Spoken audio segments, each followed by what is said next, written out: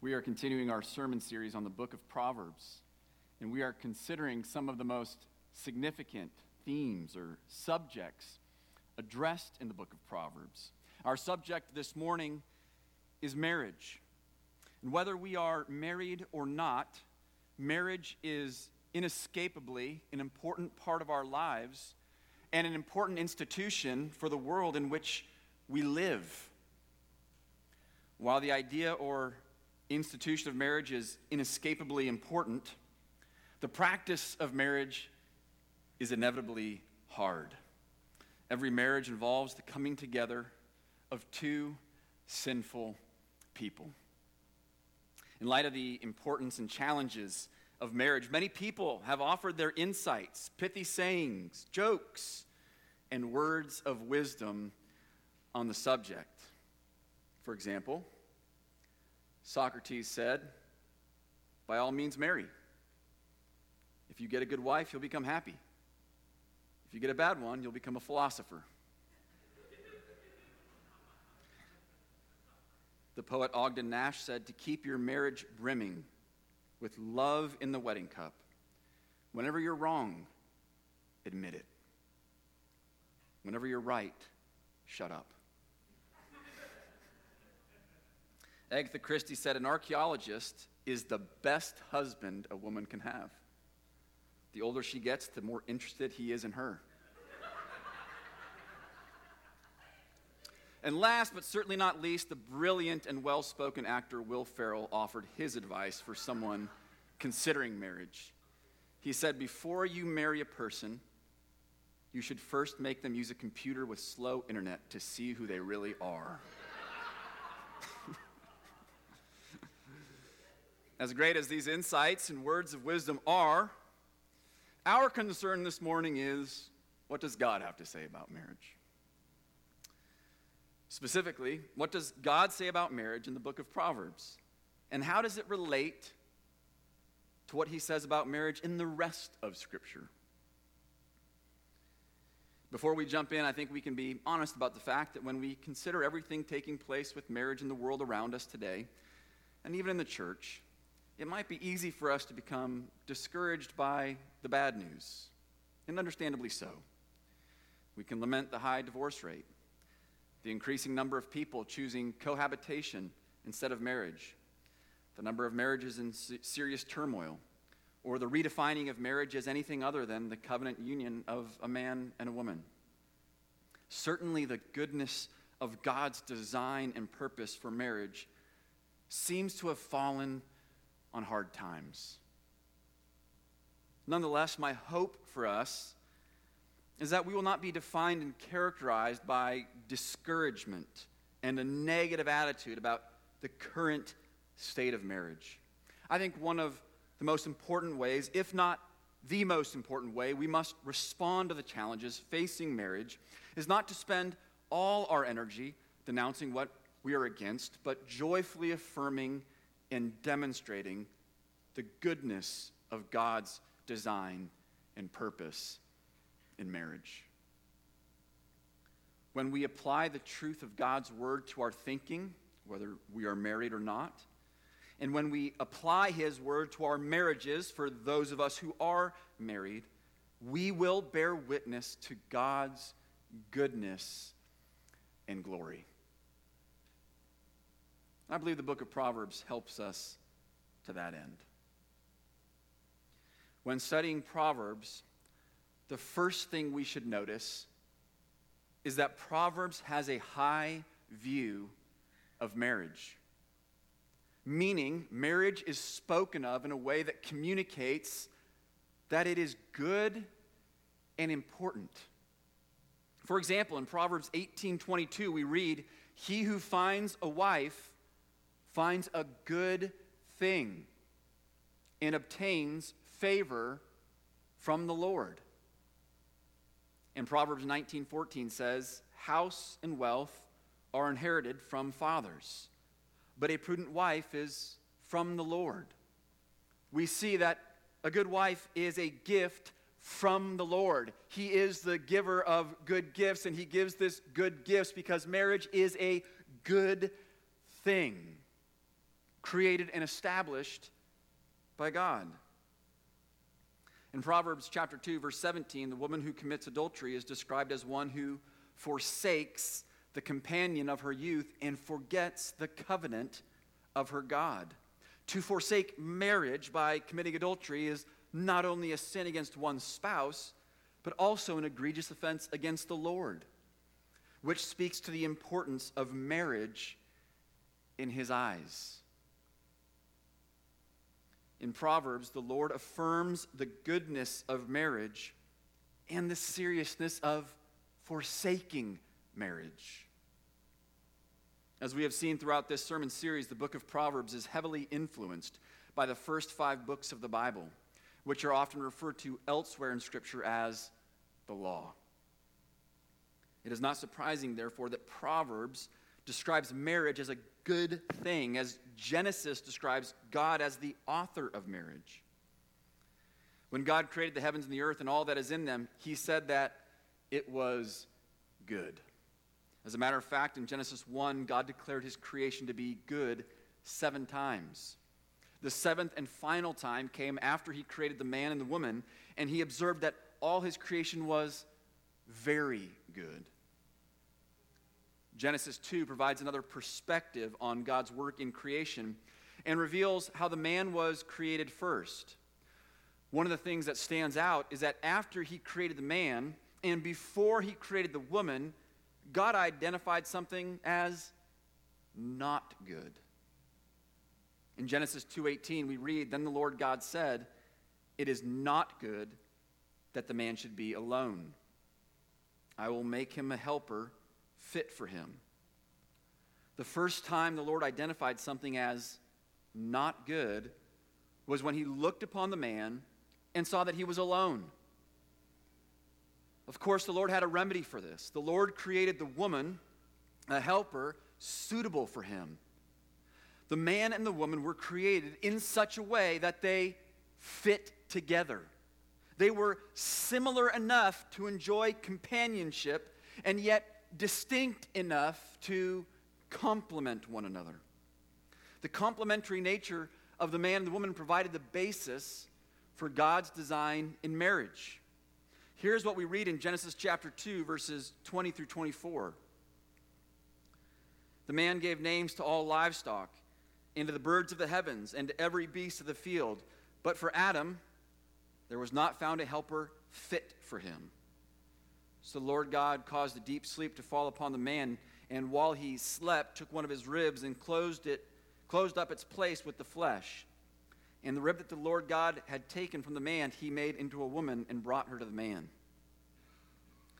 Then the man said, 'This at last is bone of my bones and flesh of my flesh. She shall be called woman, because she was taken out of man. Therefore a man shall leave his father and his mother and hold fast to his wife, and they shall become one flesh.'" God designed the man and the woman. He created them similar and different. He created them in such a way that they would come together in the one flesh union, which is his good idea. He designed marriage in such a way that a man is to leave his family to create a new family by holding fast to his wife, never letting go after they are joined together. Genesis 2:24 provides the foundation for all of Scripture's teaching on marriage. Indeed, all of Scripture has a high view of marriage, reflecting God's design and purpose. We also see this in the way that God rendered judgments on his people when they failed to have a high view of marriage. We see this in the book of Malachi. In the book of Malachi, the prophet, whom the book is named after, was sent to bring a series of charges against the Jews who had returned to Jerusalem after the Babylonian exile. These Jews had returned to Jerusalem after Nehemiah had rebuilt the walls and after the temple had been restored. The people living there were lax in their worship of the Lord. They were not walking in a way so as to be faithful to the covenant that God had established with them. And they were airing out their grievances against the Lord. And so the Lord sent Malachi to bring these disputes against the Lord's people, to call them repentance for specific ways they were failing to walk in a right relationship with the Lord. And one of the charges brought against them involved their disregard for marriage. Listen to the words of Malachi chapter 2, verses 13 through 16.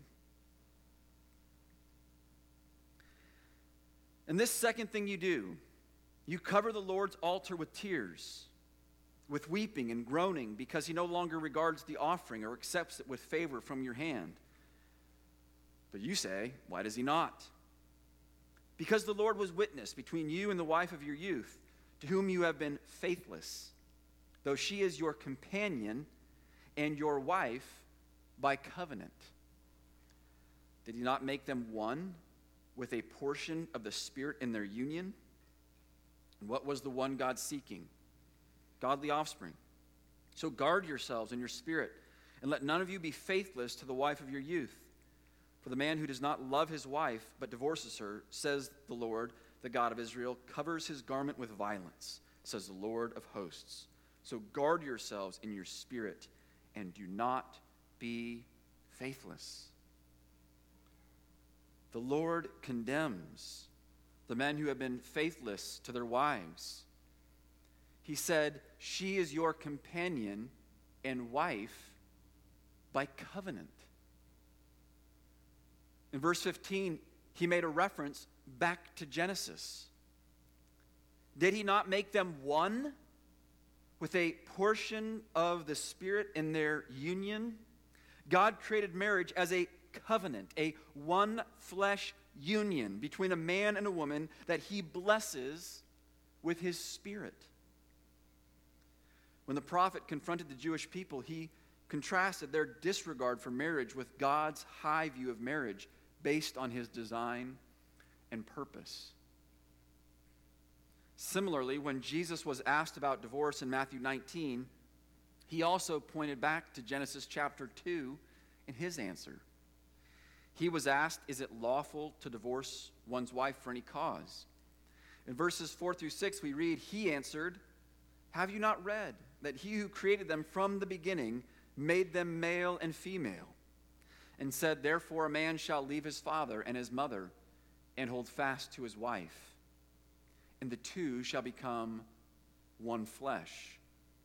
So they are no longer two, but one flesh. What therefore God has joined together, let not man separate. Jesus pointed to creation, specifically the creation of male and female, to explain God's design and intention for marriage. Jesus affirmed that marriage was created by God to be a permanent one flesh bond of husband and wife. He attributed the joining together of a husband and wife to God. What God has joined together, let not man separate. Much more can be said about this, but for now we see that all Scripture, including Jesus, affirms the goodness and importance of marriage. So too does Proverbs.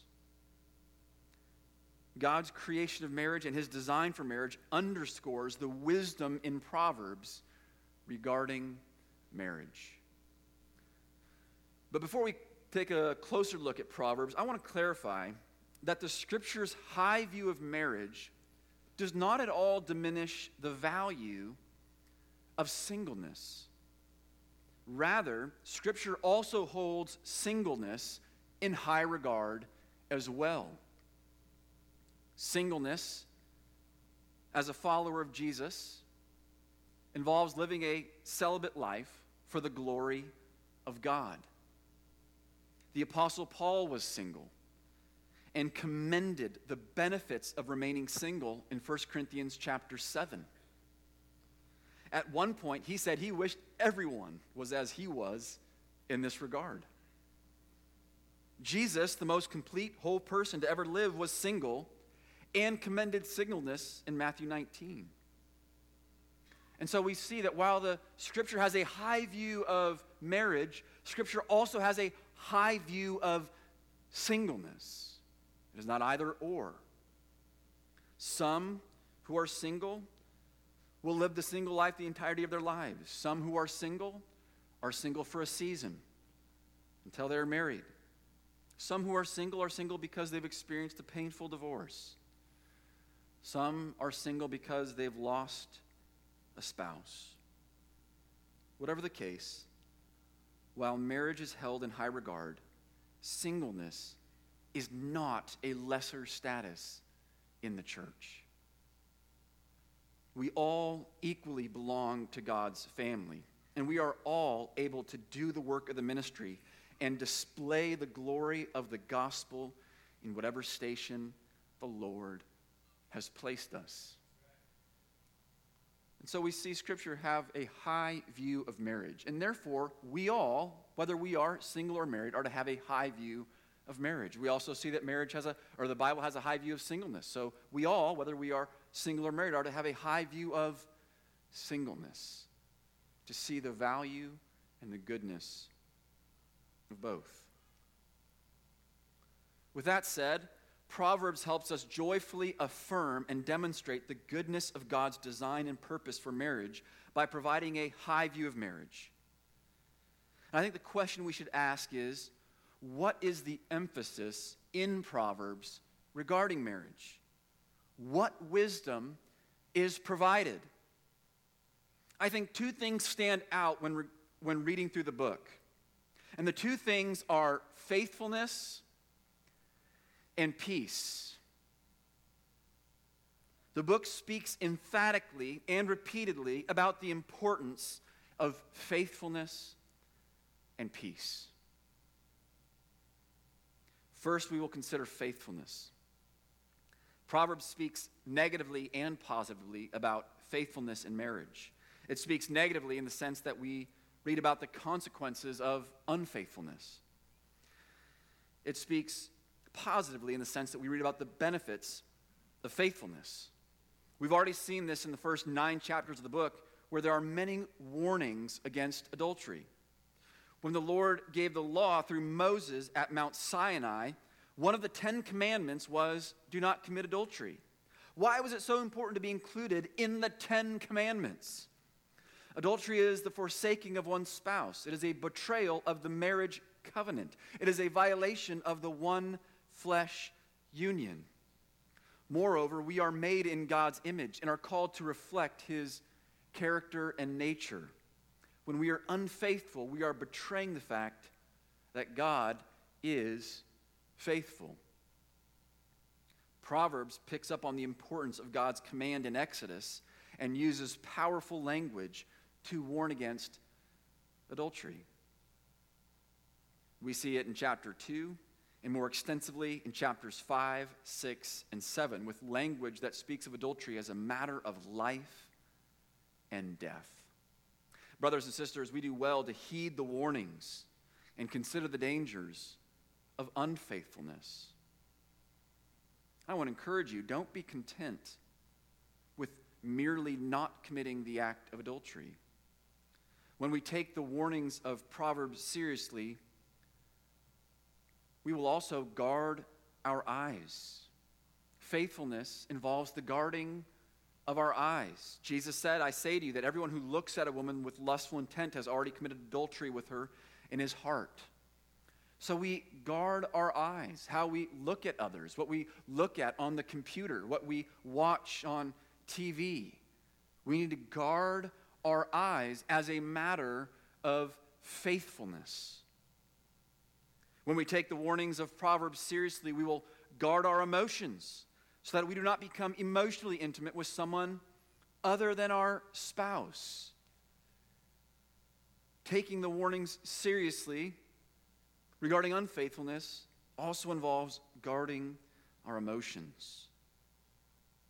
Wisdom involves diligently applying the warnings of unfaithfulness.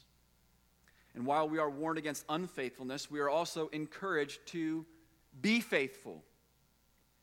In Proverbs chapter 5, verses 15 through 17, we read, "Drink water from your own cistern, flowing water from your own well. Should your springs be scattered abroad, streams of water in the streets? Let them be for yourself alone, and not for strangers with you." In these verses, we are exhorted to sexual fidelity. Drinking from your own cistern refers to enjoying sexual intimacy with the one to whom you are committed in marriage. On the one hand, Proverbs warns strongly against marriage outside of the marriage relationship. On the other hand, it speaks positively regarding sexual intimacy within the context of the marriage relationship. And in verses 18 through 20, we read, "Let your fountain be blessed, and rejoice in the wife of your youth, a lovely deer, a graceful doe. Let her breasts fill you at all times with delight. Be intoxicated always in her love. Why should you be intoxicated, my son, with a forbidden woman? Embrace the bosom of an adulteress." Proverbs clearly differentiates between sexual immorality and sexual intimacy in the way that God has designed it. Faithfulness involves actively rejoicing in your spouse, delighting in your spouse, and being intoxicated in the love of your spouse. We are to pursue faithfulness by cultivating and enjoying this kind of intimacy. And as we do this, we remember that faithfulness in marriage reflects God's faithfulness to his covenant promises. Faithfulness is necessary to maintain the one flesh union between husband and wife, which glorifies God. You can't read Proverbs and miss the warnings against unfaithfulness. You can't miss the goodness and the exhortations to be faithful. The second thing we see emphasized is peace. Peace in marriage refers to unity, harmony, oneness, and togetherness. It is the opposite of strife, contention, discord, and conflict. Of course, every marriage is going to experience conflict, difficult seasons. We are sinners. And every single one of us has blind spots. Every one of us has areas of sin in our own life that we are blind to. We are all capable of being deceived. Sin is deceptive. Our hearts are deceptive. And so we all need to be aware that as we are married to a sinner, we too are sinners. We are capable of being deceived. We have blind spots, and we need the Lord's help to reveal those to us. And as followers of Jesus, we understand the need to resolve conflicts in a Christ-honoring way and pursue peace. One of the ways peace is emphasized in Proverbs is the repeated warnings and indictments of quarrelsome behavior. Here are a few examples. Chapter 21:9 says, "It is better to live in a corner of the housetop than in a house shared with a quarrelsome wife." And 21:19 says, "It is better to live in a desert land than with a quarrelsome and fretful woman." In 26:21 we read, "As charcoal to hot embers and wood to fire, so is a quarrelsome man for kindling strife." In chapter 15, verse 18 says, "A hot-tempered man stirs up strife, but he who is slow to anger quiets contention." A hot temper, stirring up strife, and quarrelsome behavior, whether that's the husband or the wife, are strongly condemned. This type of behavior is antithetical to pursuing peace and is often the result of focusing on getting what you want or being angry about what you're not getting. Quarrelsome behavior is the opposite of selflessness, seeking the good of the other. Repenting of quarrelsome behavior is essential to pursuing peace. In addition to turning from quarrelsome behavior, how else do we pursue peace? We've already seen that being slow to anger quiets contention. To pursue peace in marriage, we must be slow to anger and slow to take offense. Proverbs 19:11 says, "Good sense makes one slow to anger, and it is his glory to overlook an offense." I will say that the wisdom of this verse has been made more evident to me by my own examples of being quick to take an offense and seeing how that creates problems where there really was no problem. Overlooking an offense does not mean suppressing our feelings or avoiding difficult conversations, but it does mean that we slow down, that we ask the Lord to help us remain calm, to not respond quickly with anger, to not focus on how we have been wronged. It requires us to slow down when we rather than taking quick offense, and seek to understand why we took offense. To pursue peace in marriage, we must be humble and gentle. Chapter 15, verse 1 says, "A soft answer turns away wrath, but a harsh word stirs up anger." And 15:4 says, "A gentle tongue is a tree of life, but perverseness in it breaks the spirit." Gentleness is profound and powerful. Never underestimate the power of gentleness in pursuing peace. Are you able to practice gentleness even when you are having a difficult discussion?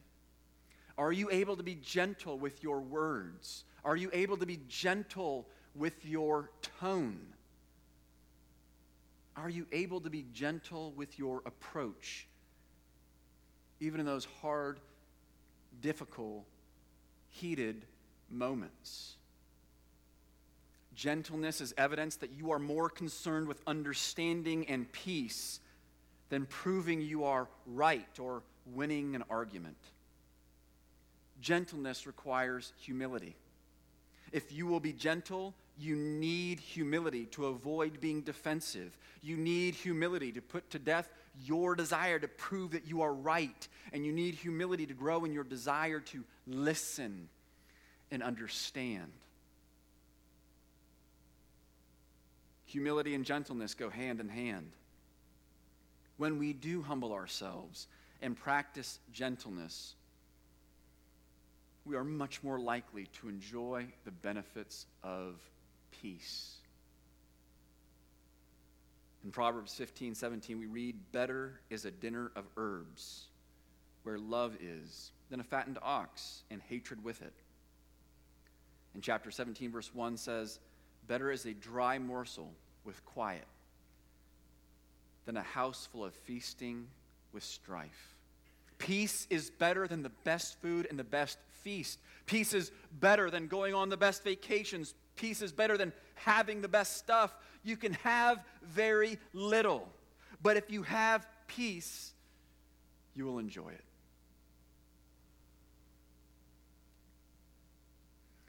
Because we are sinners, we must work to live at peace with one another. But we do so from a place of security because Jesus has done the work to restore our peace with God. In Romans 5:1 we read, "Therefore, since we have been justified by faith, we have peace with God through our Lord Jesus Christ.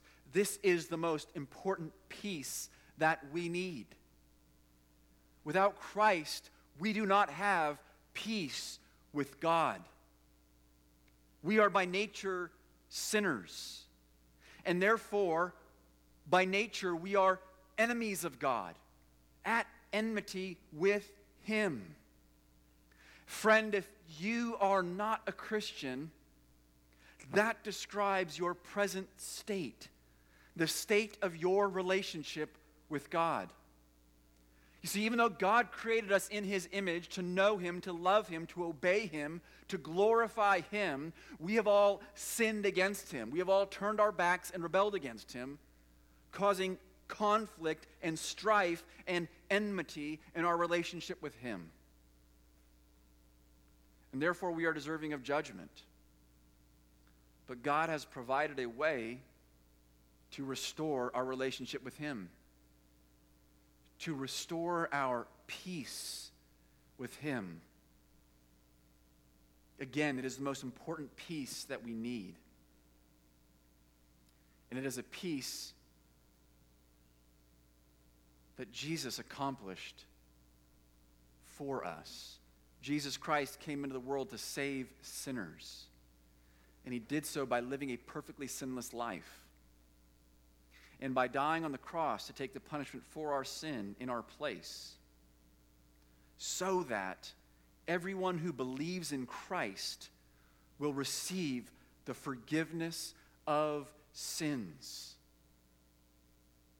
And with the forgiveness of sins, our relationship with God is restored, and we enjoy peace with Him. If you're not a Christian, our hope and our desire for you is that you will trust in Christ for your salvation, that you too will recognize that, like us, you need your sins to be forgiven. You need peace with God to be restored. That only comes through faith in Christ. If you're not a Christian, believe in Christ. Turn from sin. Be saved. And enjoy peace with God. For those of us who have been saved by grace through faith in Jesus Christ, we do have peace with God. We have peace with God, and therefore we are able to pursue peace with one another from a place of security, knowing that the most important peace we need has been secured for us. As those who have peace with God, we are called to live at peace with one another. And if you are married, that includes pursuing peace with your spouse. Jesus said, "Blessed are the peacemakers, for they shall be called sons of God." Make peace. Work for peace. Pursue peace. As we actively pursue faithfulness and peace in our marriages, we will display the goodness and the glory of God's design and purpose in marriage. In Ephesians chapter 5, a mystery is revealed. And the mystery involves the deepest meaning of marriage. In the passage, Paul instructs wives to submit to their husbands as the church submits to Christ. He instructs husbands to love their wives as Christ loved the church and gave himself up for her. He then tells them that these instructions are important because marriage is meant to be a picture of the relationship between Christ and the church. The most glorious purpose of marriage is to put the gospel on display by portraying the relationship of Christ and the church as the wife joyfully submits to her husband and as the husband joyfully sacrifices and gives himself up for his wife. Eric Raymond writes, God displays his love. That is, he puts it on display. He broadcasts it. How does he do this? He does it through the gospel. And God does this in two ways, through Jesus, the husband, and the church, the bride. Jesus is the perfect Son of God. He has never sinned for even a moment. He is the one whom has beheld the face of his Father throughout all eternity. He perfectly reflects the glory of God. It is he who comes to live, die, resurrect, and reign. But for whom does he do this? He does this for his bride. However, she is not all dolled up in gowns of good deeds, but in the shoddy rags of unrighteousness. In this very context, we learn much about who Jesus died for by her description. They are weak, ungodly, sinners, enemies. Nothing says commitment more than death. Jesus gave everything for his bride. The death of Christ upon the cross was for his bride, the church. This is the ultimate commitment. Further, he made promises. You might even say vows to her. He says that he will come back for her. He says that he will bring her to himself throughout all eternity. He says that no one can snatch his people out of his hands. He says that he will be with her all the way to the end of the age. Christian marriage then reflects the gospel in that a husband and wife love each other, even though they are imperfect, because God has shown this love to each of them. They are motivated by grace to love one another. So you see, we have a great and glorious purpose in marriage, and it points to an even greater marriage, the marriage that we all benefit from. And we look forward to the consummation of that marriage, which we read about in the book of Revelation, when we will be forever joined to Christ in his kingdom for all of eternity. And so with that in mind, we seek to glorify God in our understanding of marriage, what we say about marriage, and for those of us who are married, how we live out our marriages. And as we follow the wisdom of Proverbs, our marriages will better portray the glory of the gospel. Let's pray. Heavenly Father, we thank you for your word. We thank you for what you reveal to us and make known to us in your word. We pray that our thinking, our attitudes, our perspectives, our words, our deeds will be shaped by your word. We pray this specifically for our understanding of marriage. Help us to rightly understand and view marriage through your word. For those of us who are married, help us to rightly apply your word to our marriages. We pray, Lord, that you will be a people who are glorified among us. We pray that we will put the goodness and the glory of the gospel on display. Help us to walk in repentance and humbly apply your word to our hearts, to our lives, for your glory. In Jesus' name, amen.